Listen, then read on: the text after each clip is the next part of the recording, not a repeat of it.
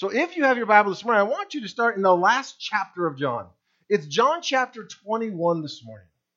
John chapter 21, last chapter in this gospel that we've been studying through. And I want you to look at the last verse in that chapter.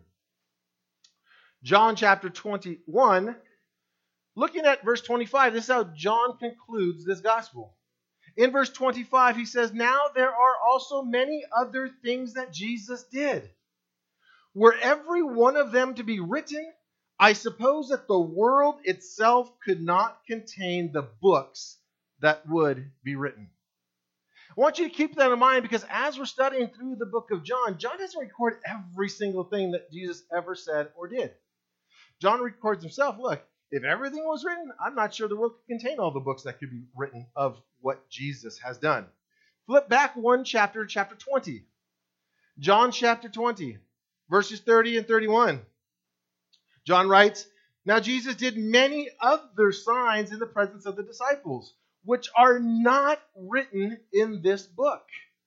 But these are written so that you may believe that Jesus is the Christ, the Son of God, and that by believing you may have life in his name."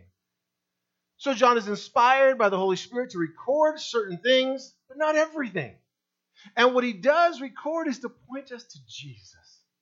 That Jesus is the Savior. That Jesus is fully God, fully man. He's come to save sinners. That's what he's driving throughout this gospel. Now I want you to skip back, if you've been with us each week, to where we are in John. Typically we would be back in John chapter 7. I'm going to flip there. We ended last week in John chapter 7, verse 52. Now, if you're holding a Bible this morning that is a King James or a New King James, it's going to flow smoothly throughout this passage. But if you have any other translation, if you have an ESV and NIV, you're going to see some double brackets around this text. And it's going to have a little footnote in there. And it's going to say the earliest manuscripts do not include this. That's when you hear the record scratching. What? What does that mean? Well, what we do know from studying history is this passage from John chapter 7, verse 53 through John chapter 8, verse 11 didn't show up until hundreds of years later after John had penned this gospel. All the current scholars and past scholars have agreed that these verses actually were not in John's original gospel. Well, now some of you are like, forget it. Let's just take this and just throw it away. Don't give up yet. Yeah, don't give up yet. Actually, don't give up at all. Don't give up yet. Don't give up at all. That would infer that we're going to give up. We're not going to give up at all. Looking at some of the earlier manuscripts, the ones where this did show up, it was interesting because it actually appeared 3 different places in John.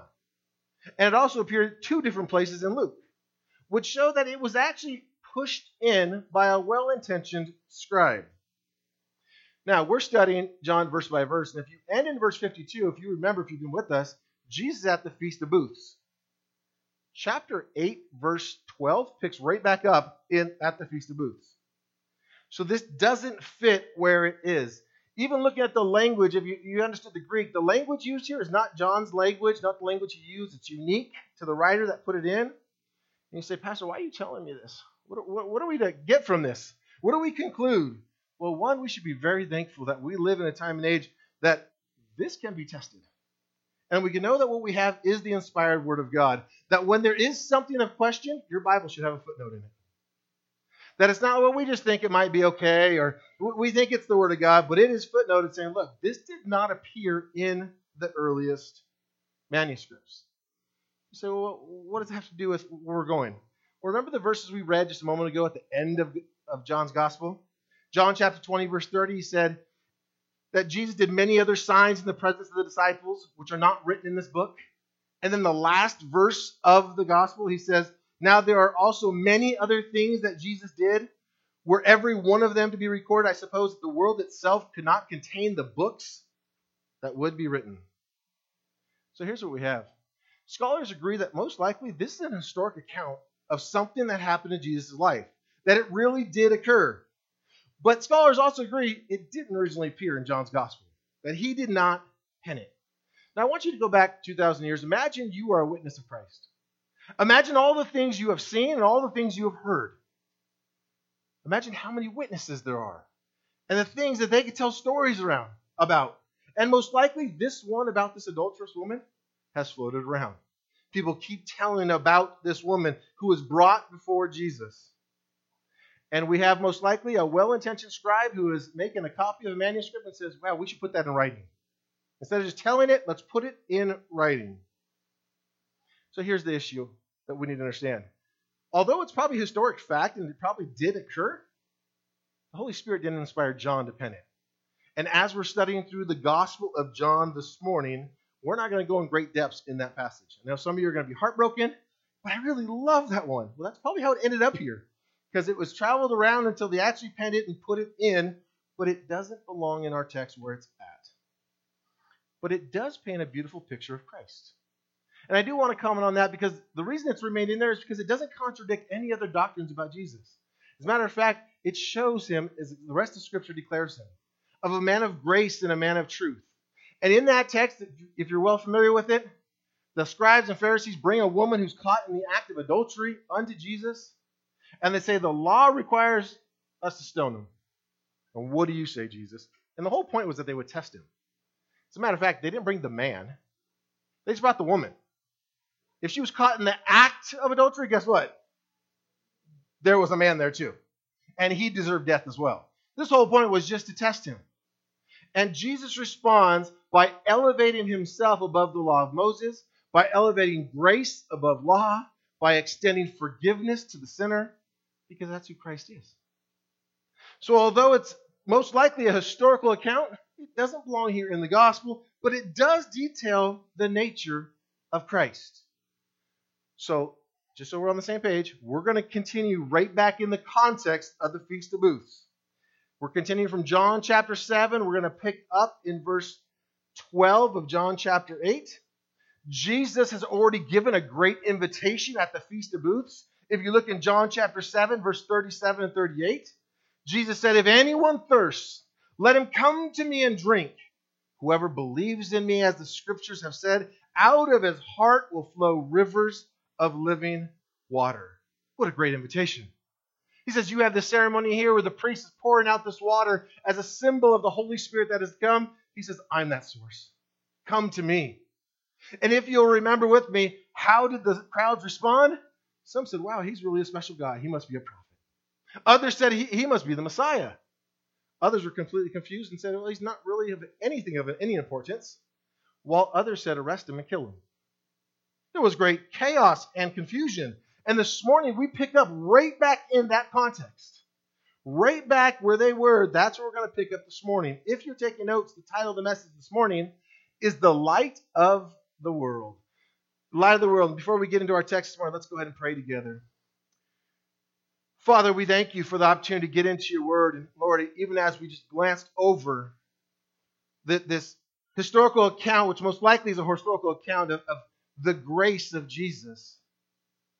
Father, we get right back into this narrative of the Feast of Booths, this celebration that the Jews would go out to. And Father, we pray this morning that you would teach us. Father, that you would point us to Christ, that our eyes would remain on him, the light of the world. We pray these things in Jesus' name. Amen. This morning we do have 5 points. If you're taking notes, we're going to be looking at the offer, the response, the warning, the question, and the result. And some of you I know are already fretting, saying, oh, Pastor, 5 points? Are we going to be here forever? I can't guarantee anything. But we have 5 points. So let me set up the study. I know not everybody was here as we've been going through John chapter 7. But here's the setting. It is the last day of the Feast of Booths. Jesus is standing in the temple. Specifically, we'll read in verse 20 that he's in the part that's called the treasury. It's an area that would have a huge gathering of both male and females. And the Feast of Booths has 2 types of ceremonies. I spoke of the first one where the high priest would go out to the pool of Siloam, get the water, and he'd pour it out, and the people would all celebrate. This was symbolizing God pouring out his Spirit. But they had a second ceremony as well. And the second ceremony is what we'll be looking at today. The first one, the living water. Jesus gave that symbolism. And the next one is this idea of the candelabra. candelabra would be set up, and this light would go out into the sky. It was kind of like what I imagine is, you ever been to a grand opening or an event that has those big skylights and they wave through the sky and you can see them? Or you ever watch Batman and see the bat symbol? Okay. That's what I see from this. It's shooting this light way up in the sky. And they would go out and they would dance and they would sing and they would celebrate before this light. And it was a reminder of God being the pillar of fire as they went through the wilderness. And they rejoiced in God's faithfulness. And this is what Jesus is about to address. He's going to address himself as the light of the world. So our first point is the offer. And we'll look at verse 12 in our text this morning.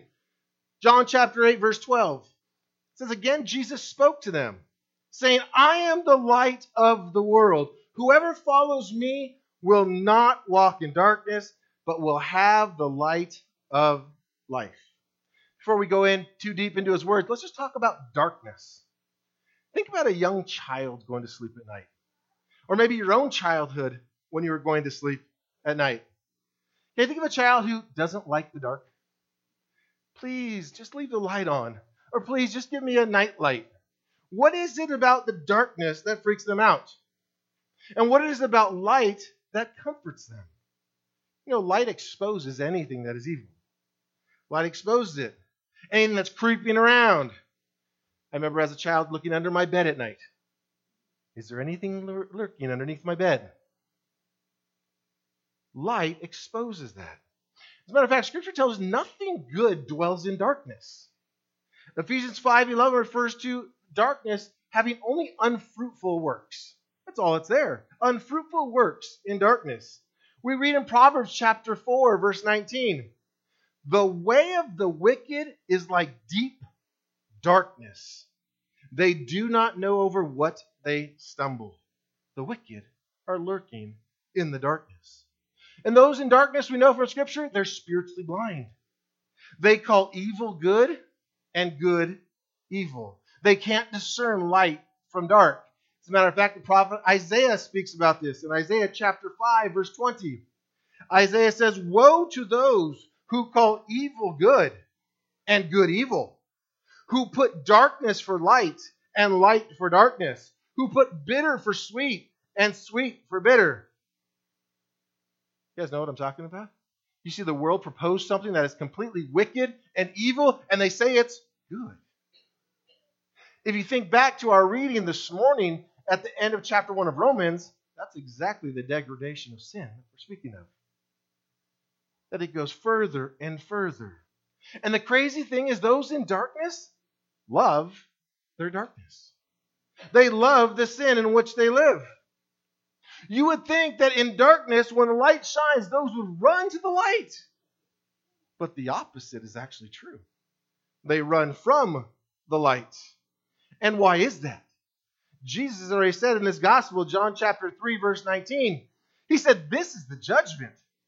Light has come into the world, and people loved darkness rather than the light because their works were evil. We've all experienced this. You try to offer someone hope in the gospel, but yet they love the darkness and they shun the gospel and continue out into the darkness. But the gospel gives the way to be delivered from the domain of darkness. Jesus' offer again, if you look with me again at verse 12, he speaks to them and says, I am the light of the world. Whoever follows me will not walk in darkness, but will have the light of life. By the way, you'll notice he says, I am. This is the second I am statement in the Gospel of John. The first one, he said, I am the bread of life, describing Christ's nature as God and his work as Savior. Now he is the light of the world. Just as there was a pillar of fire, God appeared in a pillar of fire in the wilderness for the Jews, Jesus calls them to follow him as that pillar. That he is now that light to be followed. How many of you know about following Christ? What does it mean to follow Christ? What does it look like to follow Christ? Jesus made it very clear in Luke chapter 9, verse 23. Jesus says, if anyone would come after me, if anyone desires to come and follow me, Let him deny himself, take up his cross daily, and follow me. And look at verse 24. For whoever would save his life will lose it. But whoever loses his life for my sake will save it. There's an exchange there to follow Christ. Christ gives the invitation, says, the world is in darkness, but I am here. I am the light of the world. Come, follow me. Come. Receive him as the light of the world. Receive light yourself. Receive forgiveness. Receive life. Receive transformation. I like the comment that John MacArthur made on this. John MacArthur said this, it should be up here. It says, Jesus Christ alone brings the light of salvation to a sin-cursed world. To the darkness of falsehood, he is the light of truth. To the darkness of ignorance, he is the light of wisdom. To the darkness of sin, he is the light of holiness. To the darkness of sorrow, he is the light of joy. And to the darkness of death, he is the light of life. Do you see the contrast? Do you see the transformation that is in Christ? The big difference of being in darkness compared to being in light. Jesus here in verse 12 is talking to all those in the crowd, men and women, everyone who is there, and he's saying, come to me, I am the light of the world. Follow me. He's calling them. Come to him.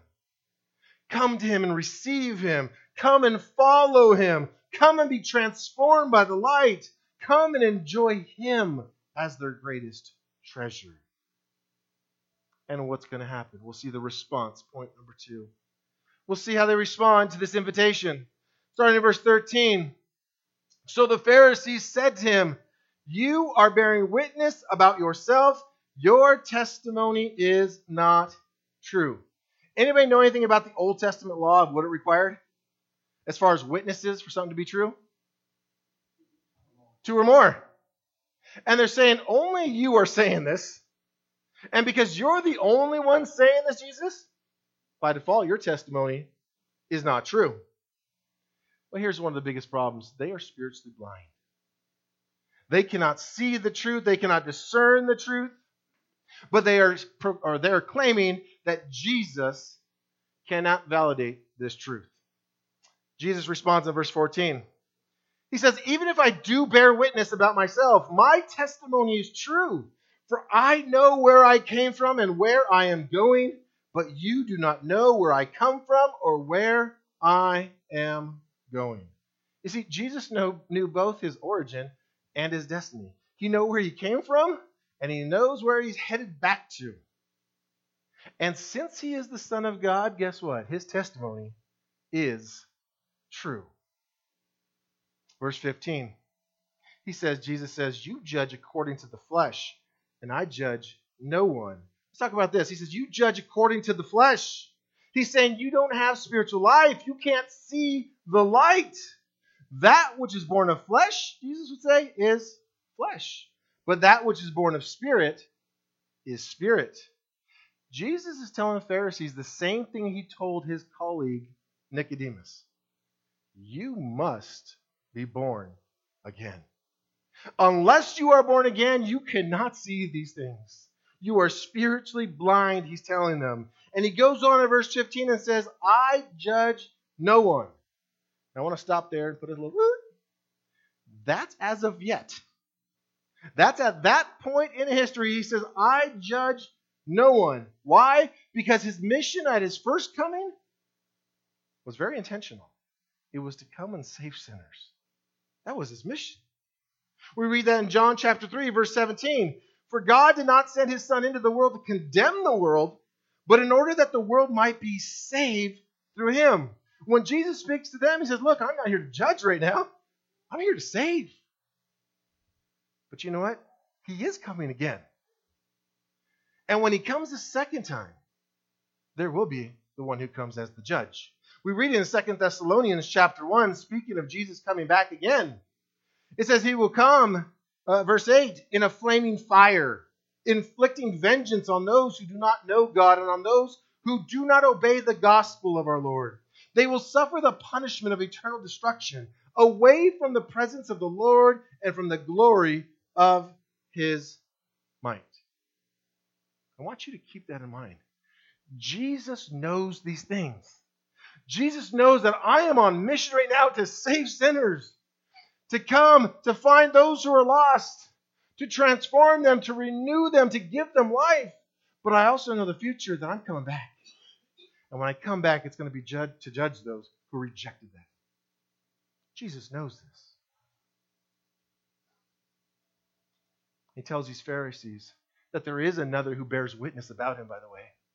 In verses 16 through 18, he'll defend having another witness. He says, "Yet even if I do judge, my judgment is true. For it is not I alone who judge, but I and the Father who sent me.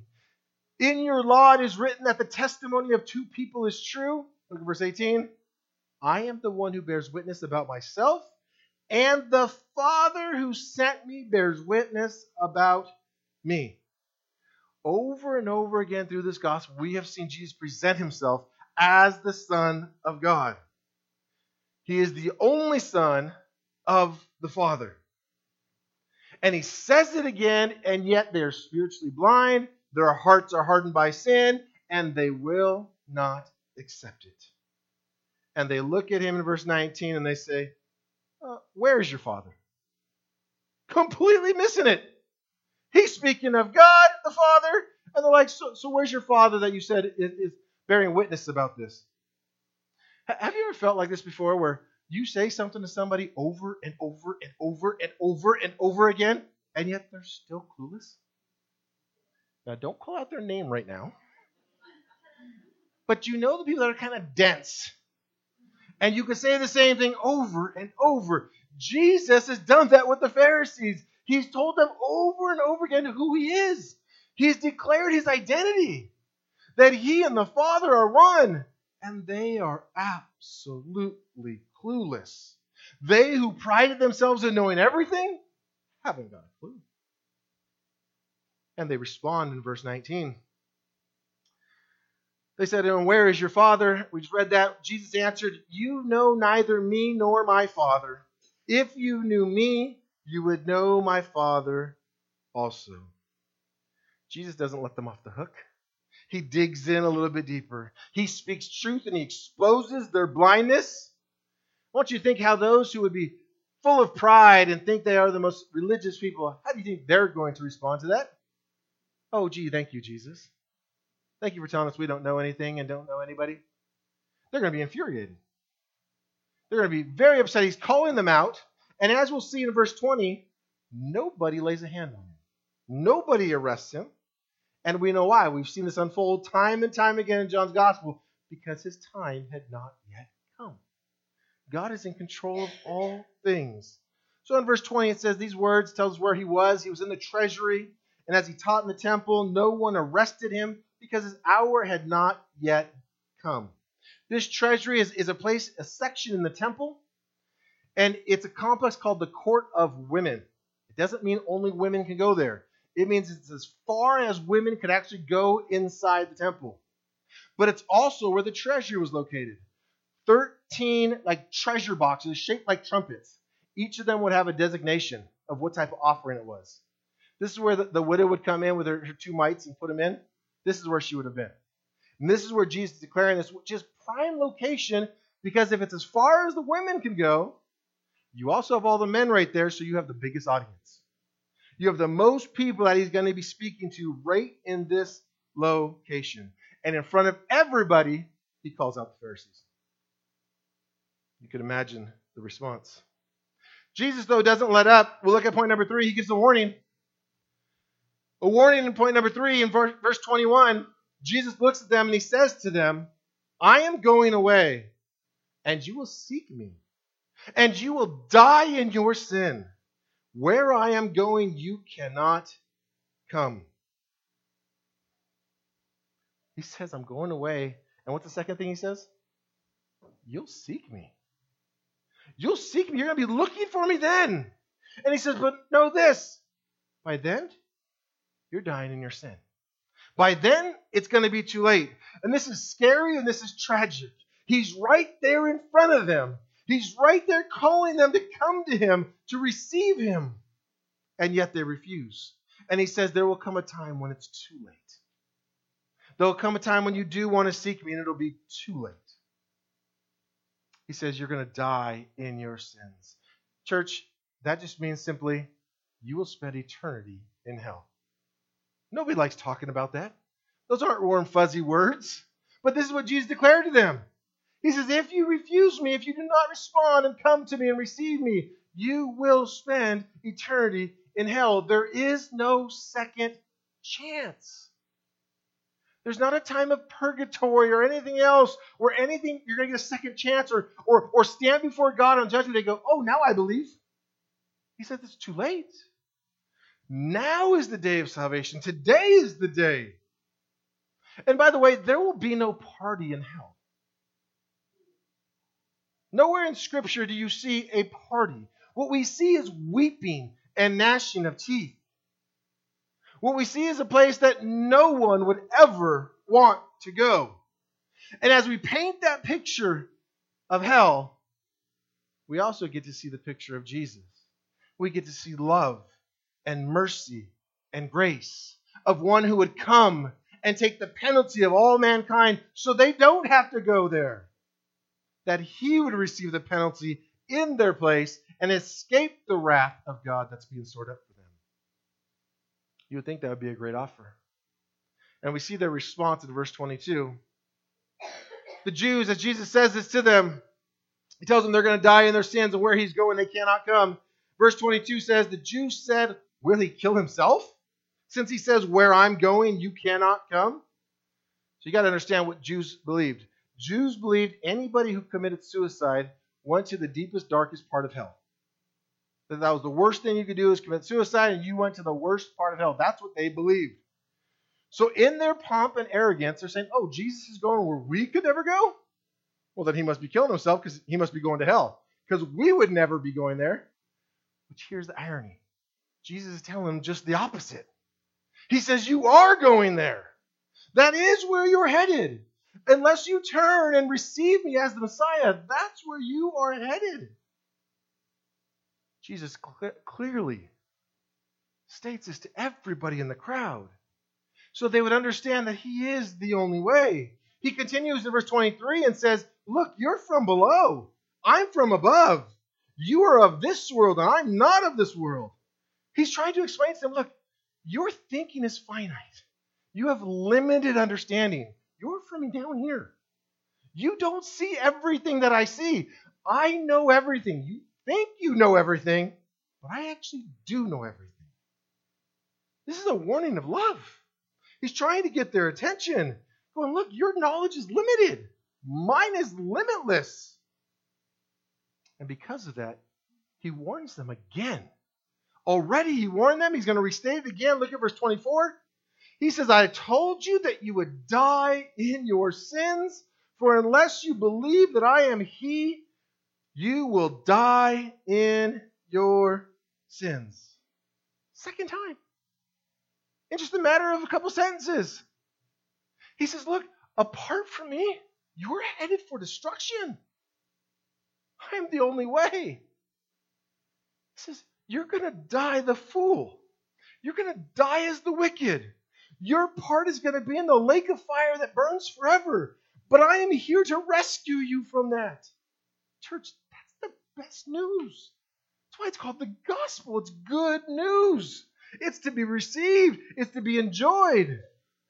Jesus is telling them, unless you believe that I am he, you are going to die in your sins.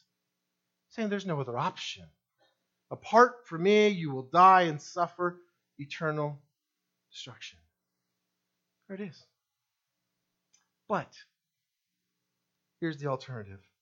Jesus says, you believe that I am. I want you to look at verse 24 again. When he says the latter part, unless you believe that I am he. Most of us, I'd say all of us, have an English translation in front of us. And it says, I am he. In the Greek, there is no word for he. It literally says, unless you believe that I am, you will die in your sins. Now, some of you are catching on. Some of you already know what that means. He's saying, unless you believe that I am, you will die in your sins. Great significance here. And what is he saying? He's saying, unless you believe that I am God, you will die in your sins. Let's connect that together. Exodus chapter 3, verse 14. God speaking to Moses. God says to Moses, I am who I am. And Moses says, or Jesus said, or God, excuse me, God says, say this to the people of Israel. Because Moses asked, who should I say sent me? And this is the response. God says, tell them, I am has sent you. I am. And that's why Jesus is going through all these I am statements. He's saying, I and the Father are one. I am the great I am. Jesus tells them, unless you believe that I am, you will by no means spend eternity in heaven. Jesus repeats this warning that unless they believe it, they will die in their sins. And the second repeating and the mention of I am gets their attention. And they respond with our fourth point, which is the question. Here's the question. Verse 25, they respond and say, who are you? Hey, about time. Great question. Because this matters. The people in the crowd had all kinds of ideas who Jesus was, and they finally settle down and go, who are you? Who are you? Jesus has made it very clear who he is, and yet they did not believe. But now they ask the question, who are you? And this is so important because it is so important to truly know who Christ is. Because if you don't know who Christ is, you don't know who the Father is. You must know who Christ is. Remember the crowd in John chapter 7. Some were like, he's the prophet, the Messiah, he's nothing special, he's a man that should be arrested and killed. They have all different opinions of who he was. Church, if you get Christ's identity wrong, you get eternity wrong. Do you hear me? If you get Christ's identity wrong, you get eternity wrong. And that is what the danger of people showing up at your doorstep and knocking and just telling you, hey, I want to tell you about this Jesus. What Jesus are they talking about? Is he the Jesus of the Bible, or is he the Jesus they have made up? Because if you get the identity of Jesus wrong, you get eternity wrong. We have to know who he is. He is the Son of God. He is the Messiah. He is the Savior of the world. He is the God-man, fully God and fully man. Jesus declared these truths throughout his entire earthly ministry. That if you know him, you will know the Father. But if you don't know him, neither will you know the Father. Pick back up in our text, verse 25. They respond to Jesus. They say, first, who are you? And Jesus says to them, just what I have been telling you from the beginning. He's not changing the story. He's still the Messiah. He's still the Son of God. He's still the great I am. He says, I have much to say about you and much to judge, but he who sent me is true, and I declare to you the world what I have heard from him. They did not understand that he had been speaking to them about the Father. So Jesus said to them, when you have lifted up the Son of Man, then you will know that I am. You see that he there? That's only in your English. He says, when you've lifted me up, you will know that I am, and that I do nothing on my own authority, but speak just as the Father has taught me. And he who sent me is with me. He has not left me alone, for I always do the things that are pleasing to him. What is Jesus referencing here when he says, when they lift me up? Cross. He says, you will know. You will know on that day that I am the I am. The question from this section that we must ask is, who is Jesus? That's what they asked him. Who are you? And church, you must get this answer right. You must get it right. There's many questions in life that you can get wrong, and you'll still be okay. But you can't get this one wrong and be okay. It's a life and death situation. The answer to the who are you about Christ is a life and death situation.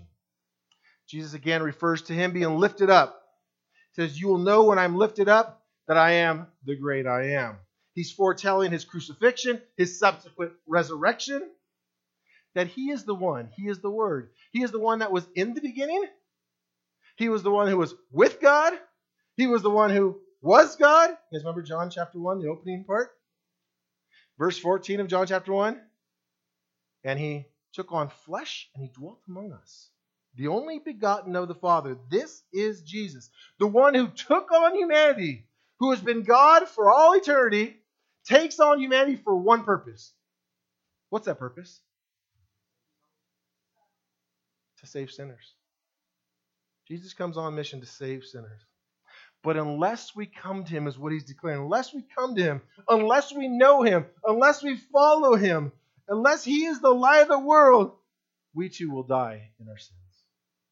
If we don't follow him as the light, we too, just like those Pharisees spoke to, will die in our sins.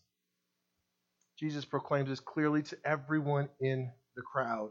And we see in our last point, point number 5, what the result is. As Jesus declares to the crowd, verse 30 tells us, and as he was saying these things, many believed in him. Church, that is great news. The words of Christ that went out then are the same words of Christ that go forth today. We read in Romans chapter 10, verse 17, that faith comes from hearing, and hearing through the word of Christ. Christ spoke, and some came to a saving knowledge. Christ still speaks through his word today, and people come to a saving knowledge. And this church is why we preach Christ and him crucified. That's why Paul the Apostle said, that's what we preach. We preach Christ and him crucified. This is why we preach. We have the conviction that we go line by line through the Scriptures. That's why we guard the pulpit. It is the power of God's word to transform individuals, to regenerate hearts, to save souls. You know, it's great for someone to get up and give a motivational talk, and you feel all fired up. And have you ever watched an infomercial on some kind of exercise machine? Man, it's like 3 o'clock in the morning, you can't sleep, and you're like, man, I'm going to get so fit with that thing. You get pumped up. You're like, man, that guy's really looking at me. He looks great, or she looks great. And then by the time morning comes, you're like, I think it's time for Polly's. And you're like, let's go eat. Totally forgot. You were pumped up for a moment. But the Word of God goes to a much deeper-seated affection. That those who are born of the Spirit, that's what it feeds. And for those who are spiritually blind, that is what God uses to open the eyes of the blind. God's Word. And that's why we have the conviction that that's what we preach is God's Word. We preach the truth of God's Word. We present Christ to everybody just as the Scriptures do. That by preaching Christ, some might come to a saving faith. Just like we see in our text 2,000 years ago when people heard the words of Christ, the same is true today. God draws people to a saving faith in Christ. Jesus has an invitation to follow him, to come to him, to receive him as the light. And it goes out to everybody, including everybody today. Come. Have you come to Christ? Well, Pastor, you ask this all the time. Because you could come to church every single week and still not know Jesus. You can go to church every day, every Sunday of your entire life, and come to the end and have found out, I truly did not come to Jesus. I knew everything about him, but I did not come. Jesus says, come. Be delivered from the domain of darkness into light. He says, are you following me? Church, come. Come to Jesus. He is the light of the world. He is the only way out of darkness. Look, you look at the world around us, and many of us will say, yeah, I can attest, it's dark out there. Jesus is the only way. He makes it clear, and he says, I am the light. May we come to the light, stand in the light, and follow the light. Let's pray. Father, what a glorious truth that we are told through your Scriptures. That just as Jesus presents himself to the crowd over and over again, that he is the bread of life, that he is the one who brings living water. This morning we look at him saying, I am the light of the world. Over and over and over again, the invitation went out. And we find ourselves in this place where the invitation goes out over and over and over again. And yet we get encouraged when we look at the scriptures and see as Jesus does it, people come to a saving faith. Father, we pray that this morning you would bring people to a saving faith in Jesus Christ. Father, we thank you for your patience with us. We thank you that you are a God who is long-suffering, a God who is gracious and merciful. We thank you for your Son who gives us light. And we pray these things in Jesus' name.